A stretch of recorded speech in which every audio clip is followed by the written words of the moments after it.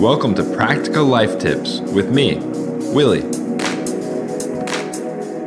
Welcome back to Camping Week, everyone. If you remember, this week's Practical Life Tips are all focused on the outdoors or camping, even though some of them will be useful in urban environments as well. Today's tip is all about improvisation. When you're camping and you get to the campsite, it's not uncommon to realize that you've forgotten something. Personally, I forget pillows a lot, and I also forget actual lanterns.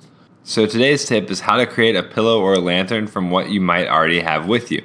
My favorite way to create a pillow is to take the stuff sack that your tent or your sleeping bag may have come in, which is usually a really lightweight material, and then stuff a bunch of clothes into it and cinch it closed. This actually makes a really comfortable pillow, especially if you have some soft clothes, maybe a sweatshirt or something in there, and it's a lot better than trying to roll up a sweatshirt and sleep on just that. You can also probably make this work on a plane or a train if you have a bag with you that's kind of empty. It is key when you're camping because I consistently either forget to bring a pillow with me or choose not to bring a real pillow because it takes up so much room. This solution takes up no extra space and it ensures you won't lose the stuff sack that you had your sleeping bag or your tent in. My other favorite camping improvisation is making a lantern from a gallon of water and a light. If you've forgotten to bring a real light source like a lantern or a larger light so you can either eat or play cards at night, taking a headlamp or a flashlight and shining it directly into a gallon jug of water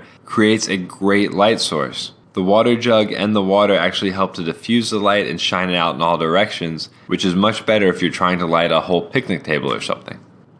Unfortunately, if you don't have any water or a headlamp, then you are kind of out of luck with this one, but I really hope you don't forget water or some sort of flashlight when you go camping. If you guys have any great improvisations that you use while traveling or camping, I would love to hear them. You can use the call-in feature at Anchor to let me know, or if you're not listening on Anchor, you can reach out to me on Twitter or Instagram. Just remember that I am camping all week in Zion National Park, so I will be a little bit slower to respond.